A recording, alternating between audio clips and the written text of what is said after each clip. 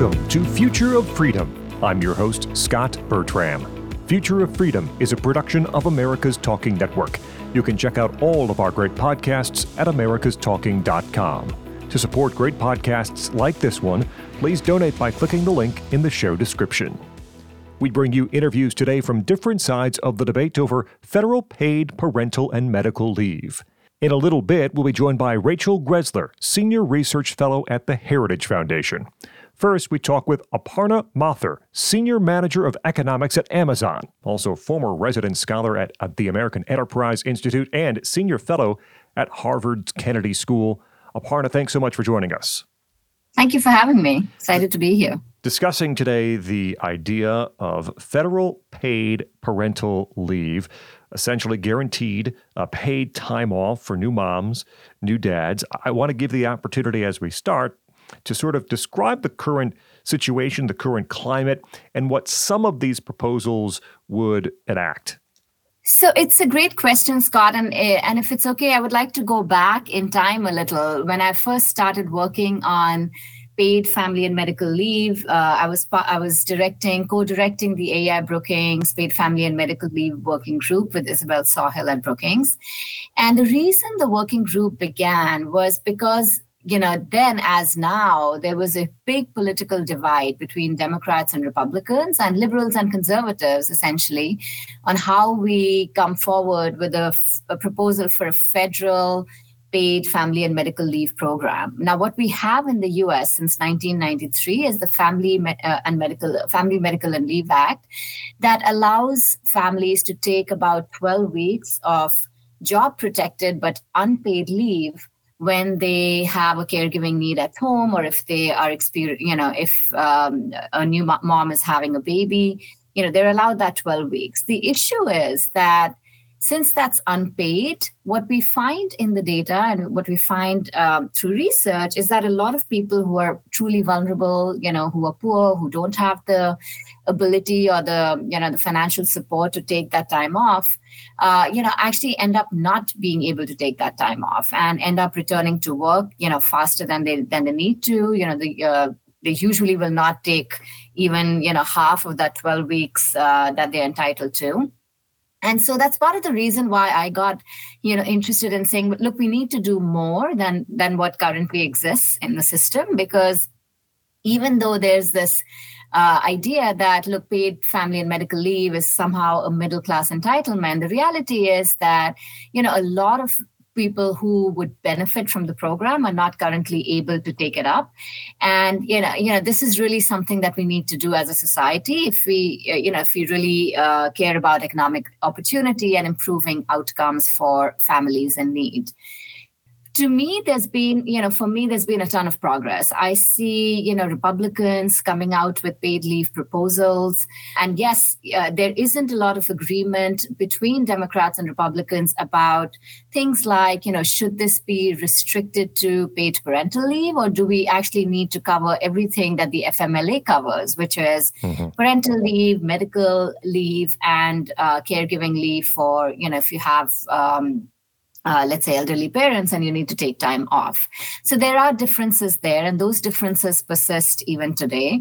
I think the second big difference is on, how do we fund it?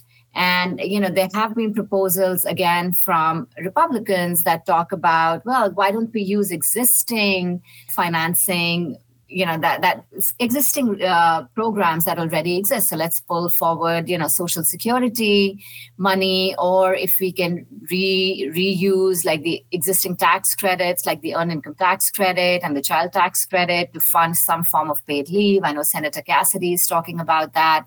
That's on the Republican side. I think on the Democrat side, they are fine with, let's do a new payroll tax. Let's impose a new payroll tax, and that will fund the new program. To me, I feel like there's been a ton of progress. I know we focus a lot on the differences, but going back to the time when I started doing this work, I feel like we've come a long way.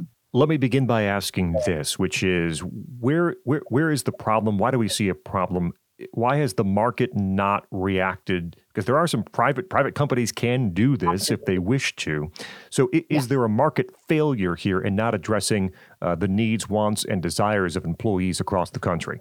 I think the reality is, Scott, that if you look at where the biggest problems are, it's not typically amongst the larger employers. So I do think that if you look at larger employers, including Amazon, where I am, or other big companies, there is a tendency. There are policies on the books that will allow employees to take time off when they have a child or if they have a medical need and so on.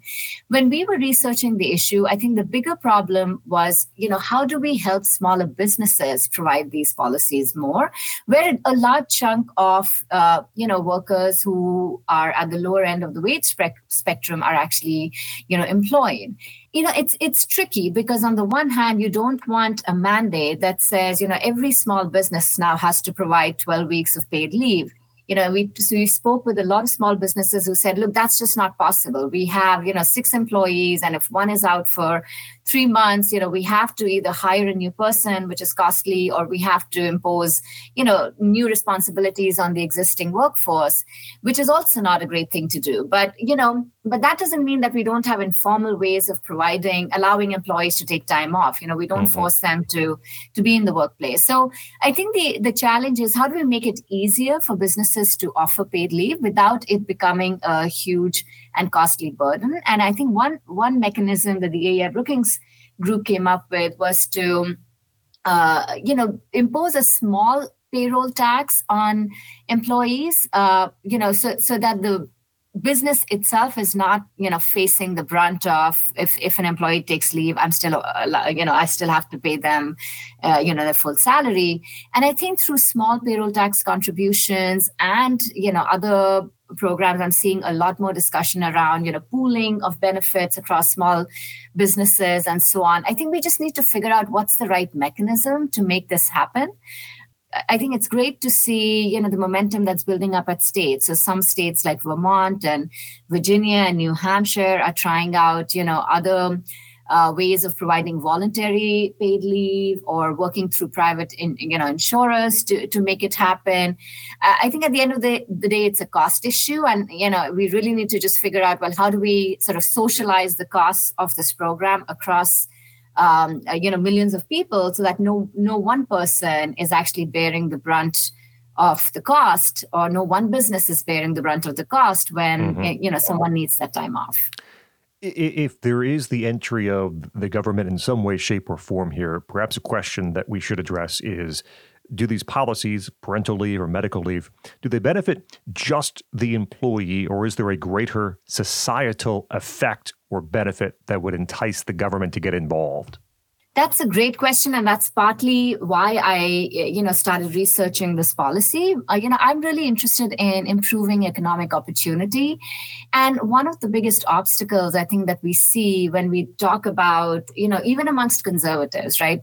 People care about families and people care about, work. And I think paid leave is one of those policies where, you could do both. The fact that you have paid leave will allow families to be more integrated in the workforce. You will not see women dropping out because, now they have a child and the employer doesn't allow them to take that time off. And, the reality today is that in most working families, both parents are employed. So having policies on the books that allow for that engagement with the workforce to continue, I think is beneficial in the long run for us as a society, as a country.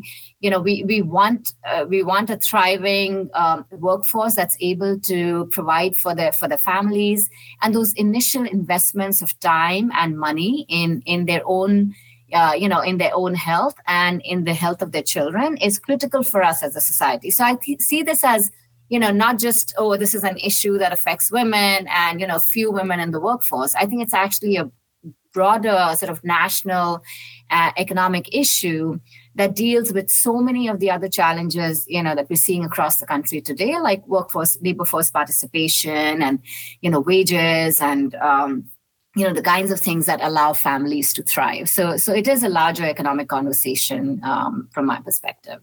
In studies that you've seen, and perhaps in real-world evidence from other countries that have similar policies, do you find that there are adverse outcomes for women who perhaps would be taking advantage or using it more often in a parental situation? Does it harm their ability to advance inside a job? Does it somehow harm their ability to even land a job in some quarters? What does the evidence say? It is true. I think that when we surveyed, as part of the AI Brookings group, I think when we surveyed the evidence on what's happening across the globe, there are many European countries that offer, much longer periods of time off. I think it could even go from a year to 2 years. In thinking about how that would impact women's careers, like I do worry. I do worry that if you're out of the workforce for that long, what does that mean for your career growth? Mm-hmm. What does that mean for your ability to, advance in your profession and to, be taken as a serious, employee? But if we go purely by the evidence, I think, research would say, well, even 6 months of, paid leave might be okay because it's not actually shown to deter employment. It's not actually shown to, really hit women's careers. But I think when we were researching this for ourselves, I think we came up with something like, about 8 to 12 weeks would be okay for women to say, or for dads to, to be able to take that time off, because that retains your attachment to the workforce. I think one of the reasons we advocate for this policy is not so that, this is sort of a gap in your resume. It's really about the ability to take that time off when you need to, but then come back to the workforce, when you're ready, when you've provided for your family, when you've taken that time off for your health. So I do think that there's a challenge. I do think that we should not be advocating for very long leaves that essentially push, people out of the workforce. But you also have to maintain that right balance where we don't want women, and especially new moms, rushing back to work just because they didn't have more than a week off, or couldn't take more than 2 weeks off after having a child. So it's a good question. I think we're still figuring out what's the optimal, length of time that works. But I think in the U.S. context, about 8 to 12 weeks, which is what the FMLA essentially does. So knowing that history, I think, we would be comfortable doing something like that. I do want to ask specifically, I think you allude to this a bit in that answer, but does the research show, do we believe that the longer that someone is away, whether it be a parent or someone out for medical leave, that it is less likely they return, that they find out they like being at home or they like spending time with their 6-month-old or 3-month-old? Is the longer time period away, if allowed, does it lead to people drifting away and eventually dropping from the workforce? I'm not sure that we have evidence to that. I think what we do know is that women in the US, for instance, are much more likely to advance to the top of the corporate ladder as opposed to, women in a lot of these countries that tend to have, more lenient and flexible systems or longer lengths of leaves. But when it comes to labor force participation, I think the U.S. is the one where we see women, lagging. I mean, we have academic research that shows that paid leave policies and the lack of affordable childcare, could be playing a role in driving women out of the workforce in the U.S. at much higher rates than in other OECD countries. So that's what we know. And I think, that's likely a function of the fact that we don't have, good policies on the books, and not really, in the US, we've never had really long leaves. And in Europe, the evidence doesn't suggest that women sort of drop out just because they have the longer leaves. They do remain attached to the workforce. Now, there is a question, do they rise up quickly? What does that mean for their, career growth and so on? I don't think we have great, evidence there. But given, the evidence in the US, I would say, we're better off doing something that's, more than the current system, rather than worrying too much about, will a 1 year length of leave actually push people out? Because, I don't think we can make that judgment just yet, given where we are with the current state of paid leave policies in the US. You mentioned earlier in our conversation about the various ways to perhaps pay for a policy like federal paid parental leave or medical leave. I know there's been ideas about perhaps taking money in advance out of the promised Social Security down the road. You mentioned business pay, government. Is there a preferred way or a preferred method that you found to make this make sense and be perhaps most palatable both to individuals and to businesses across the country?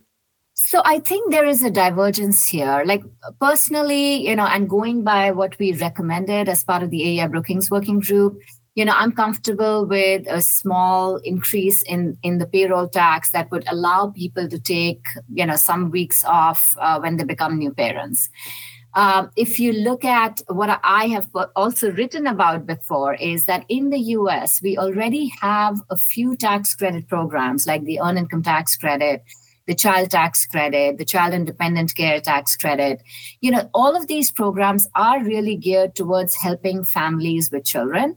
And so if we don't want a new tax, the other alternative could be that you figure out, okay, a family is entitled to so many dollars in the Earned Income Tax Credit and the Child Tax Credit and the Child Independent Care Tax Credit at the end of the year.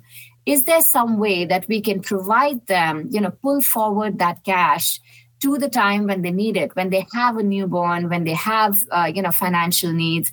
Is there a way for us to get them that support, in a timely fashion? And there have been proposals we saw during the pandemic when the child tax credit, was being provided monthly to families, that maybe there are ways that we could just, provide an advance payment to families through these existing tax credits that gets them through that initial hump of, now I have, now I have a new person in my family that I need to take care of. And so my, financial needs have gone up. What I like about what's happening at the state level is that there are many, many different state level programs that are trying new and different ways to offer paid leave, right? Like working with private insurers, allowing, I think Senator Fisher had the employer tax credits, so that employers are not completely paying for paid leave that their employees may take up, but it's a voluntary program that employers can opt into. So it subsidizes some of the paid leave that, employers are willing to provide. Other states are doing payroll tax increases and hikes. And I think this is a great time for us to say, well, let's look at, which of these programs is really working, right? Like, let's not go by ideology or by, here's how I would do it. But really, this is, I'm an economist. I want to go by the evidence. I want to study, whether the way different states are doing it is actually working for their constituents. So let's, use this time to experiment, to learn, to get comfortable with, here are new and different ways of funding paid leave and get out of our silos and our ways of thinking about, well, this has to be done through payroll tax or this has to be a mandate, right? So I'm open to that. Aparna Mathur, she is Senior Manager of Economics at Amazon, former resident scholar at the American Enterprise Institute, and a Senior Fellow at Harvard's Kennedy School. Aparna, thanks so much for joining us today on Future of Freedom. Thank you so much for having me. This was a fun conversation, Scott.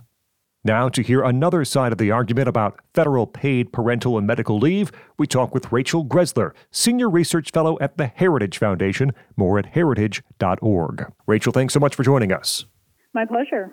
Discussing this idea of paid family or medical leave, federal paid family or medical leave. I wanted to ask, first of all, when we look at this from the private sector, has the market itself been responding to demand? If people want this sort of program, have private employers been providing it more and more recently? Yes, they actually have. It has been one of the great gains that workers have made in recent years is a significant increase in paid family leave policies. Over the past 6 years, the percentage of workers who have paid family leave from their employer has shot up 80%.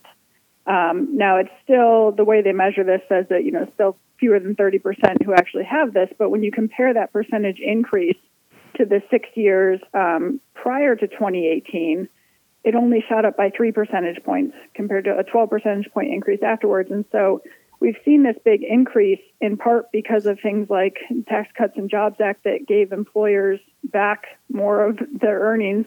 And they said to employees, what is it that you want? And a lot of them said, we want paid family leave. And so this is an example of the market responding to what it is that workers want. And I think that a silver lining of the COVID-19 pandemic also has been just an increase in not only paid family leave, but also just flexible workplace environments. The stat that is often cited in this discussion is the United States is the only developed country not having some sort of federal paid parental medical leave time.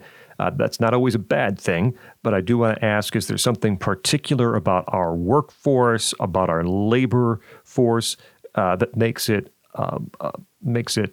rational for us not to do something that other countries are doing?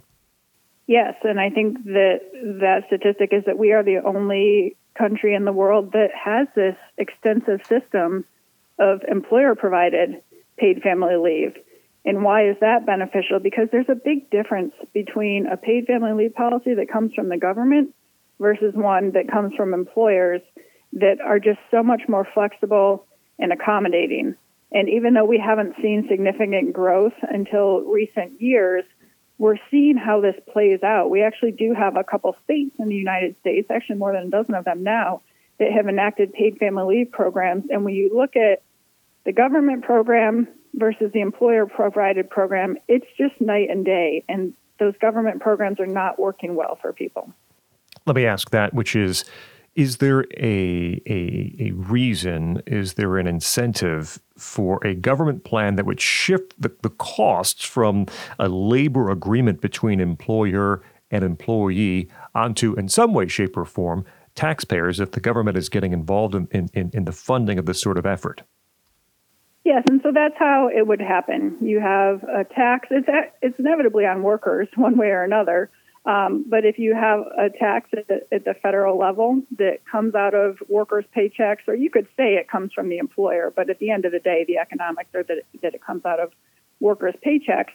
And so you would have this tax that is mandatory on everybody, but not everyone is going to use it. And the reality is that it costs a lot more of workers' wages to have a mandatory federal program than it does to just have some portion of their wages come out to provide for an employer-provided program. And that gets down to the bureaucracy of it. There's a lot of wasted costs on the administration of it. And just the reality of family and medical leave conditions are unique. They're personal. They're not something that can be a one-size-fits-all program like has to happen when you have a government that has to establish rules. And so the reality here is that those government programs don't end up getting down to the people that they're intended to benefit. Rachel Greszler is with us from the Heritage Foundation, heritage.org.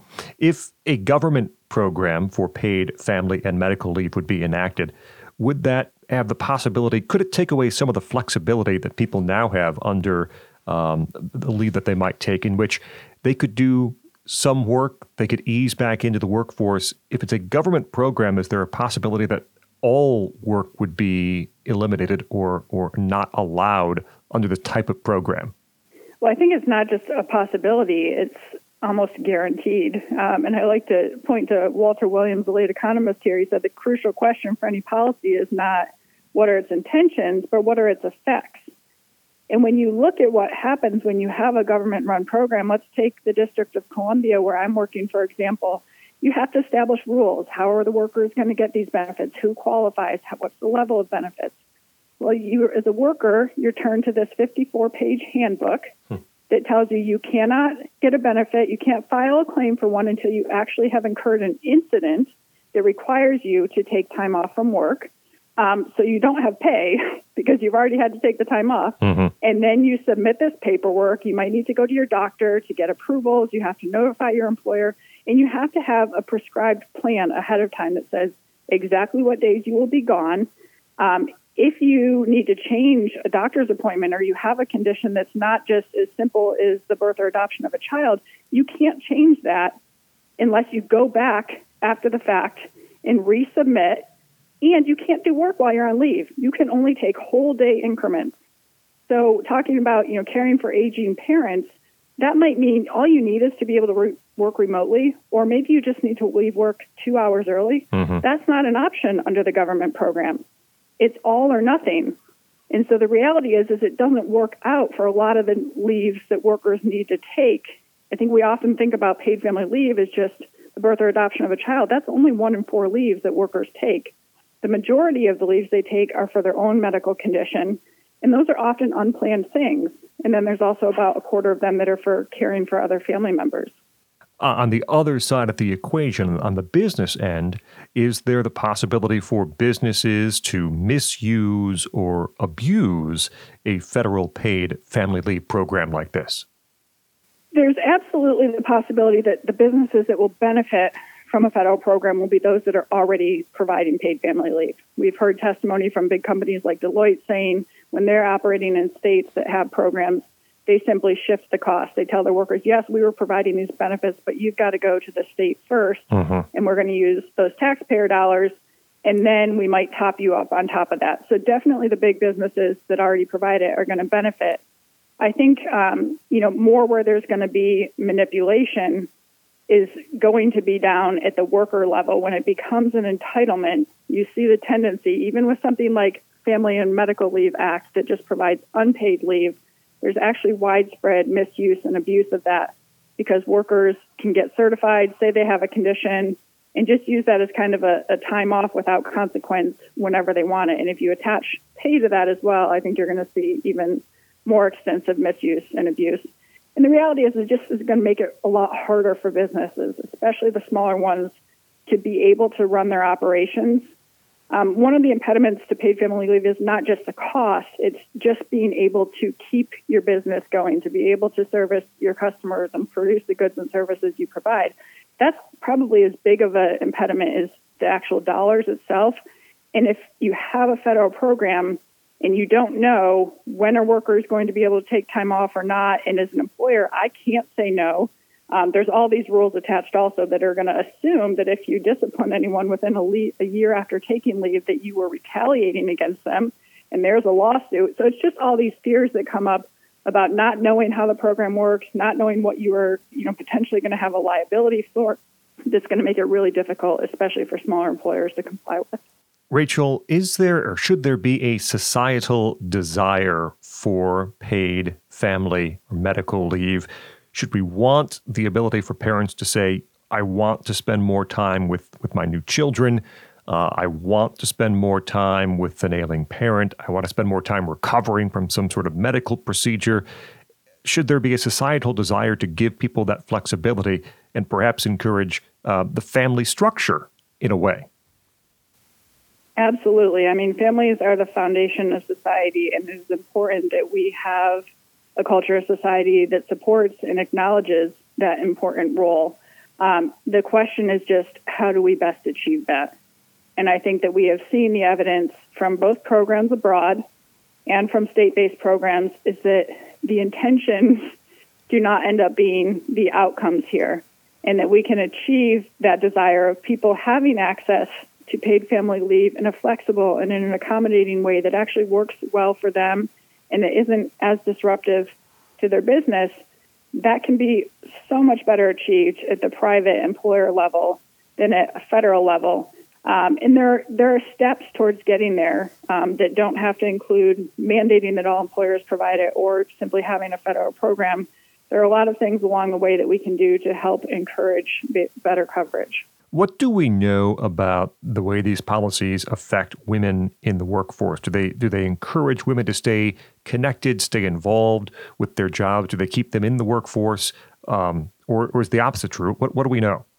Yes, it would seem that they would, help encourage that connection. And oddly, the studies that have been done on this have shown that they've actually led to reduced employment for women. And I think if you look further abroad to Europe, it's just kind of created a more diverse workforce, or not diverse, but I guess disconnected. Women tend to lean more towards these part-time roles and men towards more of the full-time ones. And it hasn't really supported women's growth or led to, if your desire is for them to be achieving the career ladder. There's economic research that has been shown to say 6 decades worth of these pro-family policies in Europe has not actually helped women if you are measuring them by their income and by their career status. But I don't think that should be what we're aiming to do. It should be more, how do we help families pursue what they see as the best way for them to flourish? And that can look different for different families. Rachel Greszler is Senior Research Fellow at the Heritage Foundation. You can find more at heritage.org. Rachel, there have been different proposals and different plans for how to pay for a program like this, government family medical leave. Are there any of the programs or proposals that have been out there that are appealing to you or intriguing to you? I know there's been ideas about taking future Social Security from your future, what you've earned towards Social Security. There's been proposals for many different ways. Anything out there that at least interests you or perhaps gets you involved in this sort of discussion? I think all the proposals that are talking about creating a new entitlement or expanding an existing entitlement, a broken existing entitlement, by the way, if we're talking about Social Security, that's not the right pathway forward. If there was going to be any federal role here, I think that it should be entirely voluntary. If you want to have a federal program, that is something that perhaps workers that don't have access to paid family leave at work want to buy into, kind of a private disability type pool. That's one way to go forward. But there's also just little things that are simply removing current barriers that are there.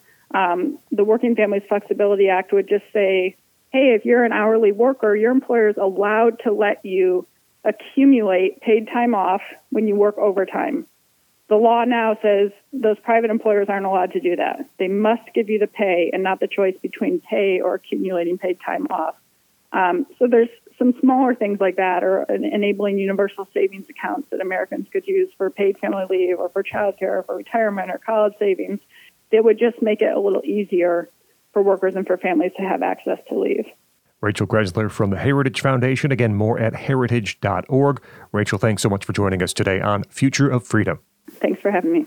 We thank both of our guests for joining us. Aparna Mathur, Senior Manager of Economics at Amazon, also Senior Fellow at Harvard's Kennedy School, and a former resident scholar at the American Enterprise Institute.